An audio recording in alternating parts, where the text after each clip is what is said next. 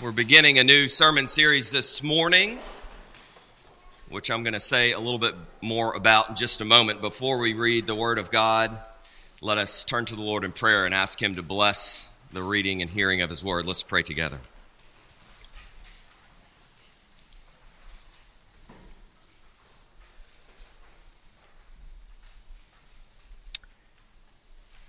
Lord God, help us now to turn our hearts and our attention to you, to come humbly before you to hear what you will speak to us today through the power of your Spirit. Help us in faith to receive it.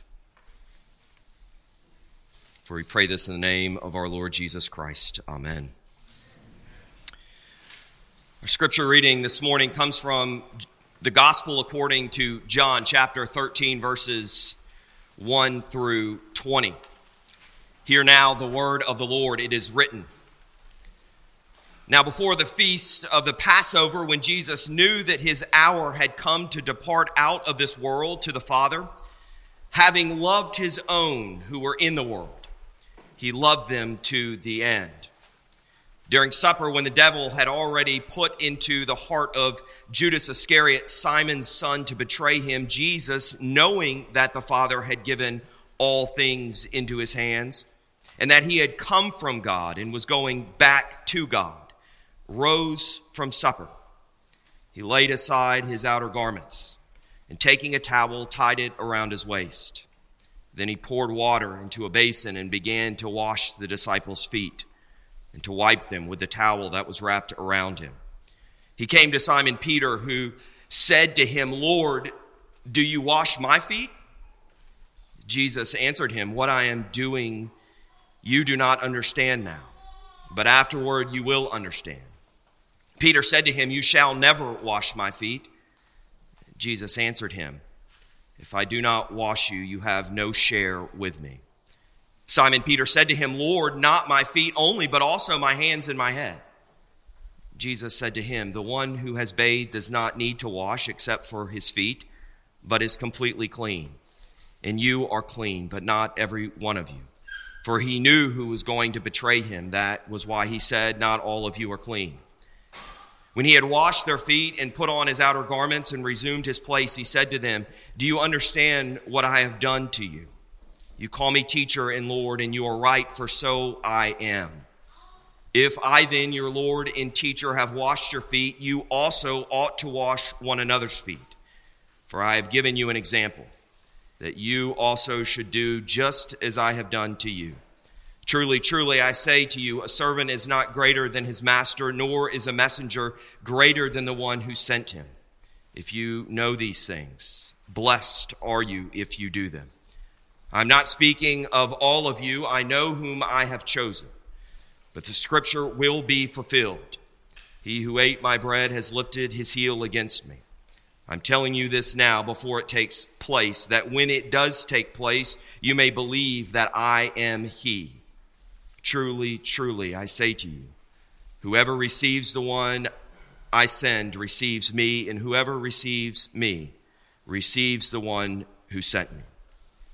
Now to him who loves us, who has freed us from our sins by his blood, to Jesus Christ be all glory and dominion forever and ever. Amen. Over the next few weeks, as we move through the season of Lent, which begins this coming Wednesday, we're going to be going through chapters 13 through 17 of John's Gospel. And there's a good reason why we're going through these particular chapters during this season, which serves as a time of preparation before the celebration of Easter. You see, these chapters make up what has been referred to as the farewell discourse or the upper room discourse. If you remember, the upper room is where Jesus shared his final meal with his disciples before his arrest, trial, and crucifixion. So these chapters provide insight into the final hours that Jesus spends with his disciples. They contain his farewell to his disciples before his crucifixion. And as we will see this morning and in the weeks to come, Jesus uses this time not only to share one last meal with his disciples, not only to say goodbye to them, but also to continue to teach them and now to prepare them for what is to come. As Jesus prepares for his own crucifixion, he doesn't want to leave his disciples unprepared. He wants to ready them for what is to come, life without his physical presence. He knows the challenges they will face. The disciples will have a great and difficult journey ahead of them as they seek to fulfill the great commission that Jesus will give to them before his ascension to the right hand of his heavenly Father. So if we had been going through John's gospel up to this point, we would notice that there is a significant shift that occurs here in chapter 13. No longer is Jesus engaged in public ministry, as it were, as he had been in the first 12 chapters of John. As one biblical scholar puts it, for 5 uninterrupted chapters, Jesus will concentrate exclusively and passionately on his disciples, on his own, on his earliest church of all, a group of people who exist for the sake of God's still deeply loved world. So Jesus here in chapter 13 turns his attention wholly, singularly to the disciples. Therefore, what we find in these 5 chapters is an intensive discipleship course taught by the great teacher himself for his closest disciples. So as one biblical scholar notes, we are on holy ground in these chapters. What a wonderful way for us as a congregation to spend the season of Lent, residing for these weeks on this holy ground and enrolling ourselves in this school of discipleship where we will discover what it means to pick up our cross and follow Jesus Christ as Lord and Savior. And as we begin, we should notice that there isn't just a shift in focus with Jesus' audience in teaching. With this change of focus comes some changes in language that are noteworthy.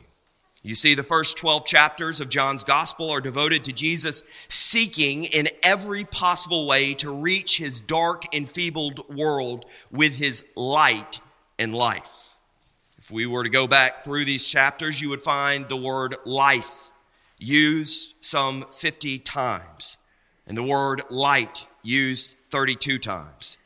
In those same 12 chapters, the word love, agape, is used just 6 times. Now, that might be surprising to us because when we think about God's love, we probably think of John's gospel because of John 3:16. For God so loved the world that he gave his only son. But the reality is love only now comes in like an avalanche. In these 5 chapters, we will find this word used 31 times.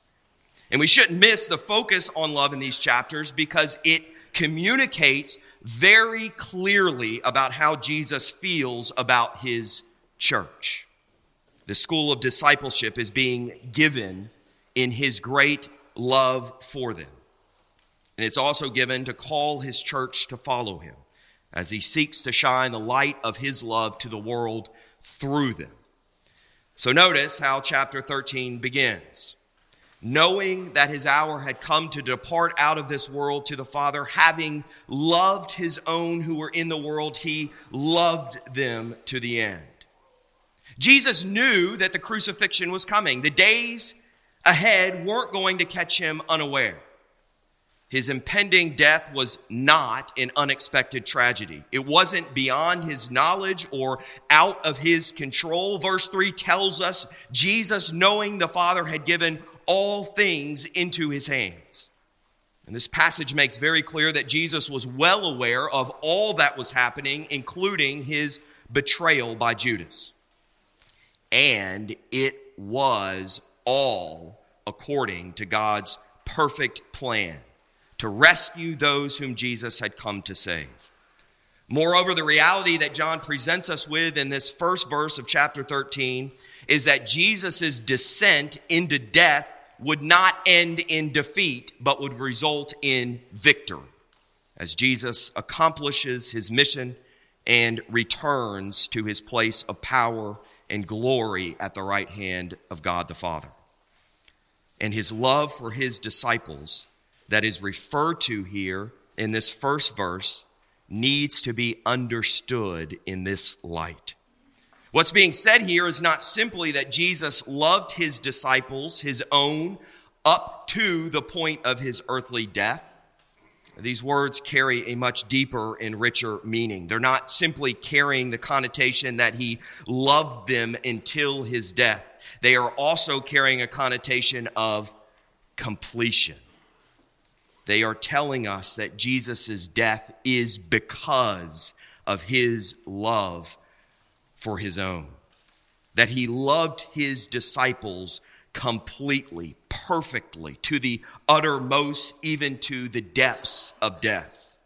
And his sacrificial death demonstrates the extent of his love for them. And as Jesus begins a school of discipleship here in chapter 13, he begins it with an extraordinary demonstration of the depth of his love for his disciples, that they might see and know his love and better understand his sacrificial death. Verses 4 and 5 tell us, he rose from supper. He laid aside his outer garments, taking a towel, tied it around his waist. Then he poured water into a basin and began to wash the disciples' feet. And if this passage is familiar to us, let's be sure not to miss the significance of what's happening here. Washing the feet of another was a task reserved for slaves. It was a nasty task. Can you imagine the feet of someone in Jesus' day who walked around in sandals in a hot and dusty environment? And add to that the fact that they were also in Jerusalem in an urban environment, walking through streets with open sewage and filled with animals. Do the math about the state of cleanliness of their feet. And so don't fail to be amazed that we find Jesus, the Son of God Almighty, on his hands and his knees, literally washing the excrement off the feet of his disciples. We have one who is divine, stooping low, all the way to the feet of those he loves, doing the task usually reserved for a slave. Don't miss it. There is no parallel in ancient literature of a person of superior status voluntarily washing the feet of someone of inferior status. And Jesus is not simply of superior status. He is God. This is a very real demonstration of the extent of Jesus' love for his disciples. But this isn't just about washing feet, is it? There's much, much more going on here. The whole act is a beautiful picture of the gospel.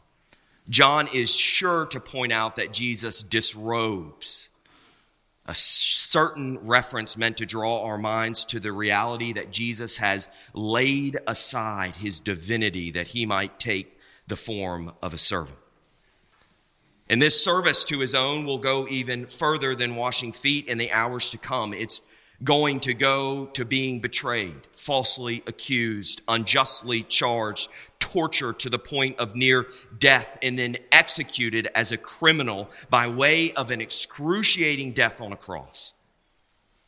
But Jesus has already told his followers that he is the good shepherd who has the power to lay down, to lay aside his life for his sheep, and also the power to take it up again. So this act of washing the disciples' feet is a very obvious foreshadowing of what is to come. But there's another very important lesson here for his disciples and for us. How does Jesus' school of discipleship start? With an amazing act of love, but with an embedded lesson on the importance of humility. Humility. In humility, Jesus laid aside the power and privilege of his heavenly dwelling place and descended to earth, becoming fully human. He didn't count equality with God a thing to be grasped, but emptied himself. He took the form of a servant. This is what Jesus has done for us. And this is where Jesus begins his school of discipleship. This shouldn't be lost on us. But we also shouldn't miss that the humility that the gospel demonstrates and calls for comes in multiple forms here in this passage.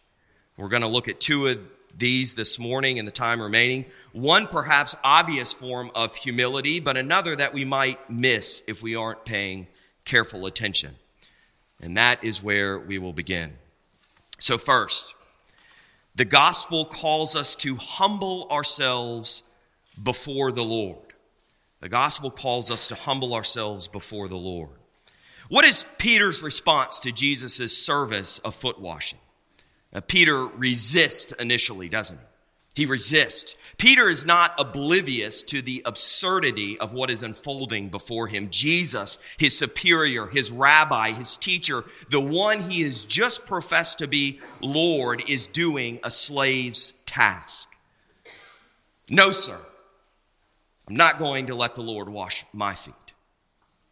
Notice, though, that Peter's reaction takes the form of humility, but it was really a false humility. It is pride masquerading as humility. What he was really saying was, no, thank you. I don't want you to serve me. I will do it myself.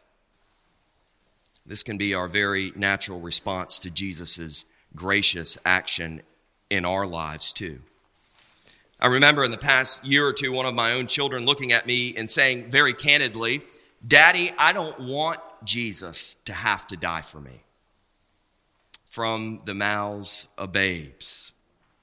The truth is, if we were to really search our hearts, we would find probably that we despise the thought of God's own Son suffering and dying for us. We don't like the thought at all. We don't like it because of our sense of the injustice of it all. An innocent man shouldn't have to die a criminal's death. But that's not all we despise about the thought. We also despise that Jesus' death pronounces judgment on our sinfulness and proclaims us unable to save ourselves. We are the criminals whose place Jesus has taken. And we don't like that thought at all, do we?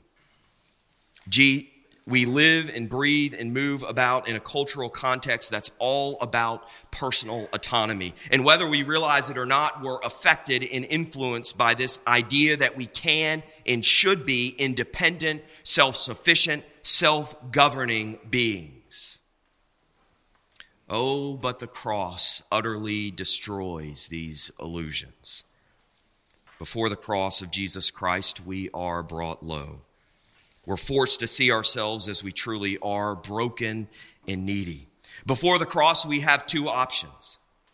We can, puffed up with foolish pride, say, no, thank you, I will do it myself.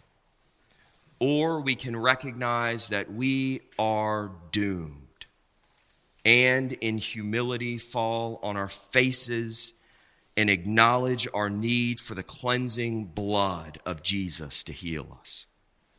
Rock of ages, cleft for me, let me hide myself in thee. Let the water and the blood from thy riven side which flow be of sin and double cure. Cleanse me from its guilt and power. Not the labors of my hands can fill thy law's demands. Could my zeal no respite know? Could my tears forever flow? All for sin could not atone.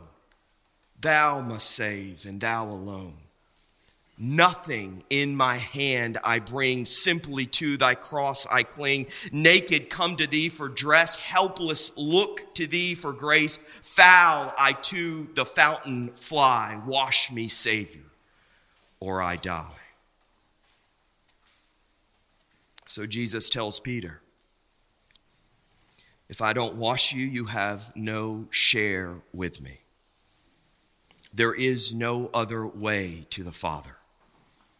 If you don't come acknowledging your brokenness, if you don't come to be washed in the blood of Jesus, then you can't belong to him.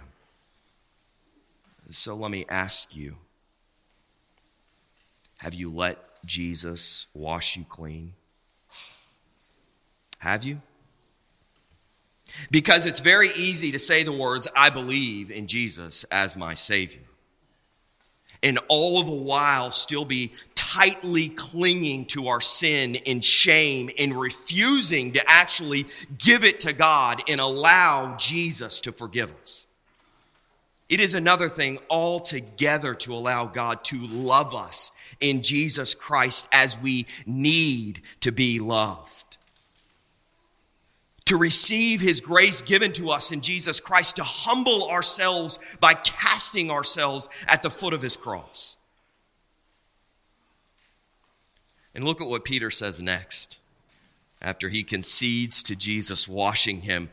Lord, not my feet only, but also my hands and my head.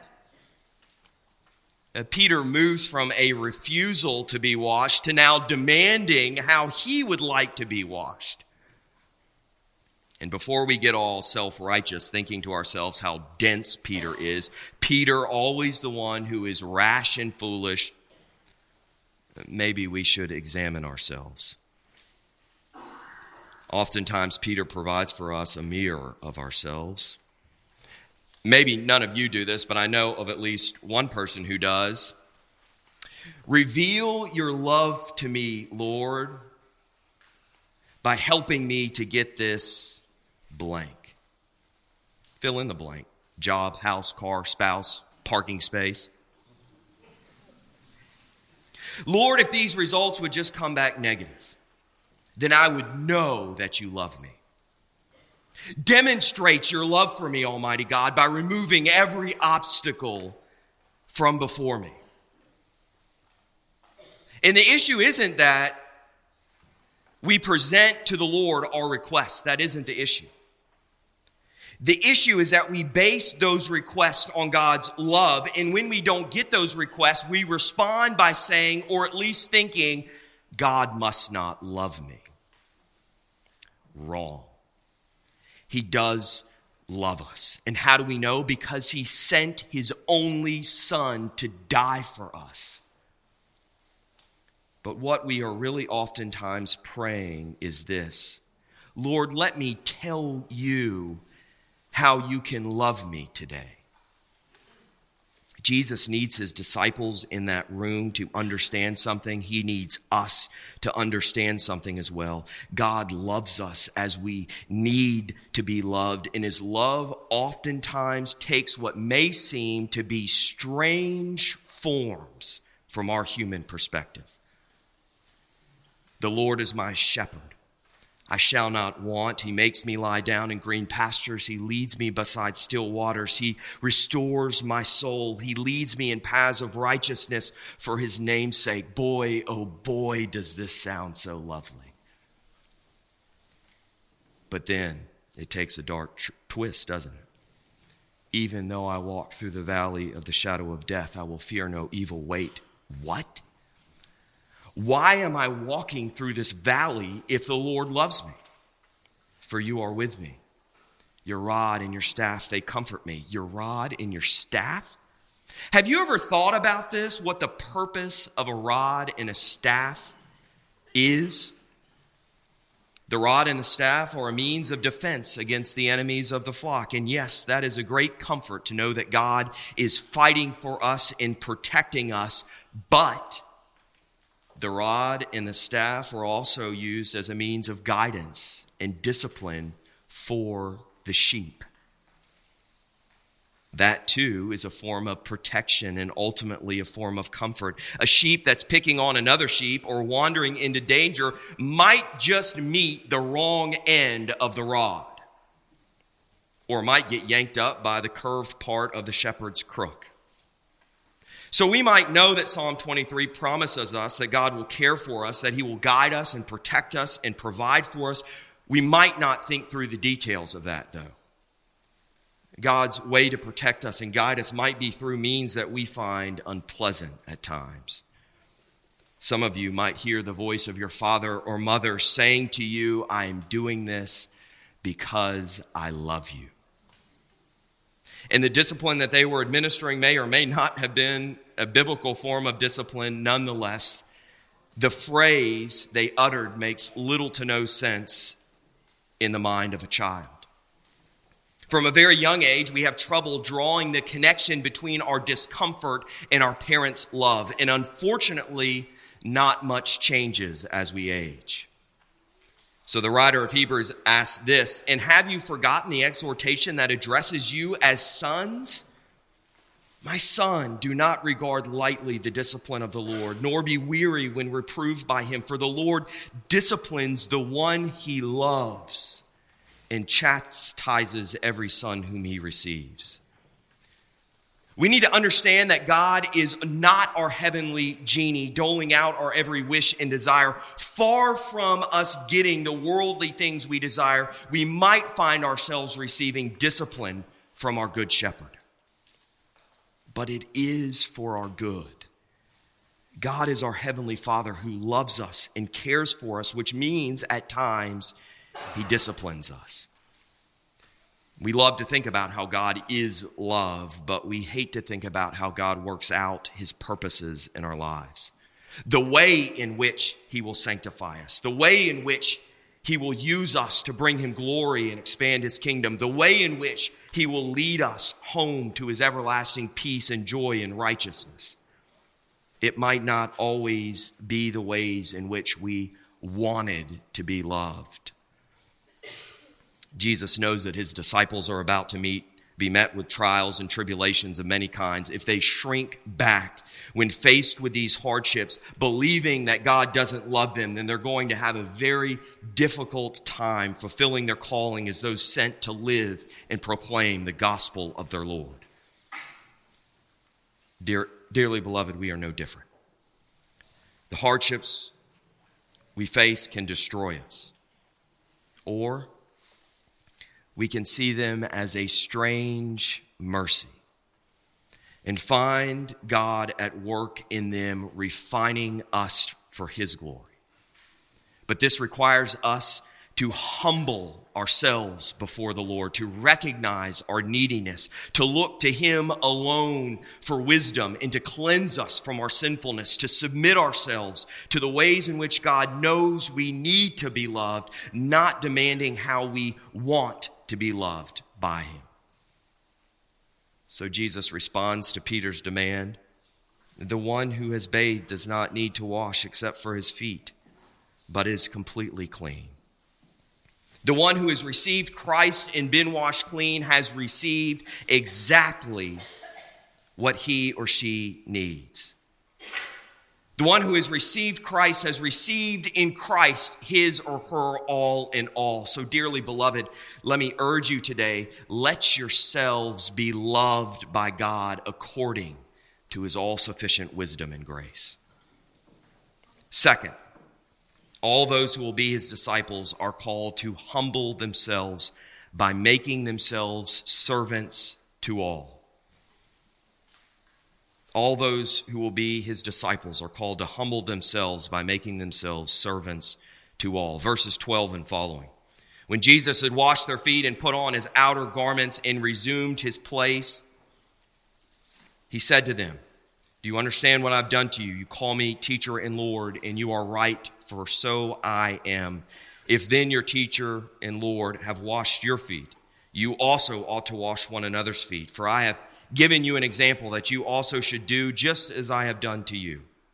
Truly, truly, I say to you, a servant is not greater than his master, nor is a messenger greater than the one who sent him. If you know these things, blessed are you if you do them.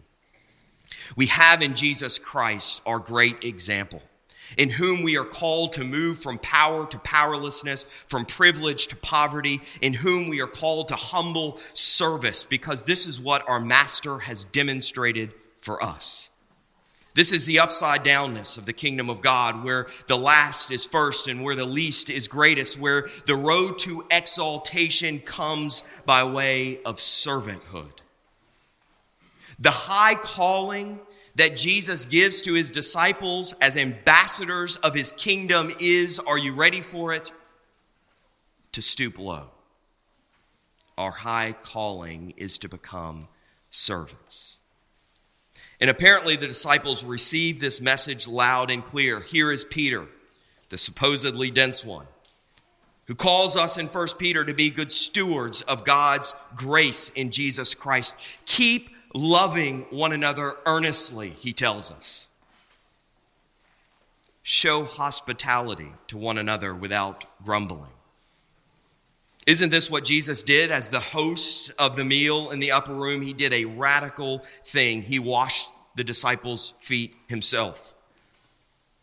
It was an act of hospitality. Show hospitality, Peter says, without grumbling. As each has received a gift, use it to serve one another. What are we to do with the gifts God has given us? To build ourselves up? To increase our own fame and popularity and comfort and wealth? No, to serve one another. Read the letters that the apostles wrote in the New Testament. See how often they call the people of God to humility. If I kept reading 1 Peter to you in just a few verses, we would get to these instructions. Clothe yourselves, all of you, with humility toward one another. For God opposes the proud, but gives grace to the humble. Humble yourselves, therefore, under the mighty hand of God, so that at the proper time he may exalt you. And notice what we're called to, because it's easy to be overwhelmed by Jesus' instruction to us and to do as he has done. Notice, foot washing is a menial task. It was an everyday necessity. It's easy to miss this reality and get all worked up about the great things we should be doing for God's kingdom. We should be going to the ends of the earth to do mission work. We should be trying to save all of the orphan children in India. We should be building hospitals in Haiti. We should be caring for those dying of AIDS in Africa. And we see Christians doing these things and praise the Lord for their service. But we need to know that while God is calling people to do those things, and maybe he's calling one of you to that, he isn't calling everyone to that. The danger is that we simply resign ourselves to thinking, well, I can't do that, and so we just simply move on without heeding the call to become humble servants ourselves. God is not calling every Christian to start an orphanage or build a school or organize a hospital. God isn't calling all of us to do great acts for his kingdom, but he is calling all of us to do simple acts of humble service, everyday acts with great love. There should be no task too small, no work too demeaning for us, because we serve a Lord who went to the cross on our behalf. Therefore, we don't want Jesus' instruction to us to do as he does, to simply remain in some sort of theoretical realm, or to believe it is only for some. We need to be able to translate the example Jesus sets for us into our everyday living. So what does it look like? It begins in our homes. Husbands, and I start with you because you are the spiritual heads of your households. How are you humbly serving your wives? Here's an idea. Paul tells us in Ephesians, among other things, to love our wives as our own bodies. Seems pretty base, but also incredibly practical. And by the way, it is theological, since we are one flesh with our spouse. Anyhow, what are some of the things that you enjoy having someone do for you? Do these for your wives joyfully. From time to time, do some of the normal chores she usually does around the house. Give her a neck or back massage or foot massage at the end of a long day. Wake up early and fix her breakfast. Do her laundry. These are just normal things. This is how we humbly serve one another. And here's where I get into real trouble. Do these things without any expectation of getting anything in return. Men, do you hear me? This is how we serve one another in love. We consider others before ourselves. Wives, do these things for your husband as well. Children, are you listening? Serve your parents and your siblings without grumbling. And then let the way we serve each other in our homes flow into our lives together as a church family. Church, let me commend you for the ways in which you are already doing this. But let me also encourage you to continue and love each other all the more by serving one another. Share your gifts with one another. Help each other in times of needs, but also just because. God's love is not stingy with us, is it? It is lavish and abundant. So let me suggest something. You don't need a reason to send someone a card, or to visit a shut-in, or to cook someone a meal, or to offer to babysit for parents with young children, or to host a brother or sister in Christ in your home for coffee or a meal. You need no reason. And when we do these things for one another, we're helping each other to grow in humility. We humble ourselves in service, but we are also humbling ourselves as recipients of the service of others. Some of us are very good givers, but not so good at receiving. It's a humility issue. Serving one another is a means by which God edifies his church. But don't stop within this church community. Let our humble service spill over into the larger community. There's many needs in this community, and Covenant is not called to fill all of these needs, but God does call us to be an expression of his kingdom come on earth as it is in heaven, to shine the light of his love by us, his people, walking in love, even as Christ loved us and gave himself up for us, a fragrant offering and sacrifice to God. We're called to spread the fragrant aroma of Christ through our humble service in this community. And I pray that our example in this regard would encourage other churches in the community to join with us in working towards meeting the challenges our community is facing. So dearly beloved, as we enter into this season of Lent, I pray that we would fix our eyes upon Jesus and not be afraid to follow the example he has set for us. In the name of the Father, the Son, and the Holy Spirit. Amen. Let us pray together. Heavenly Father, by the power of your Spirit, we pray that you would help us to come before you humbly, to receive the love you have for us in Christ Jesus. And Lord, to follow joyfully, passionately after him, who is the author and perfecter of our faith. For we pray this in the name of Jesus Christ. Amen. In response to the gospel of Jesus Christ, let us now stand and affirm what we believe using the Philippian Creed. Christian, in whom do you believe? We believe in Christ Jesus, who though he was in the form of God, did not count equality with God a thing to be grasped, but made himself nothing, taking the form of a servant, being born in the likeness of men, and being found in human form, he humbled himself by becoming obedient unto death, even death on a cross. Therefore God has highly exalted him and given him the name that is above every name, so that at the name of Jesus every knee should bow, in heaven and on earth and under the earth, and every tongue confess that Jesus Christ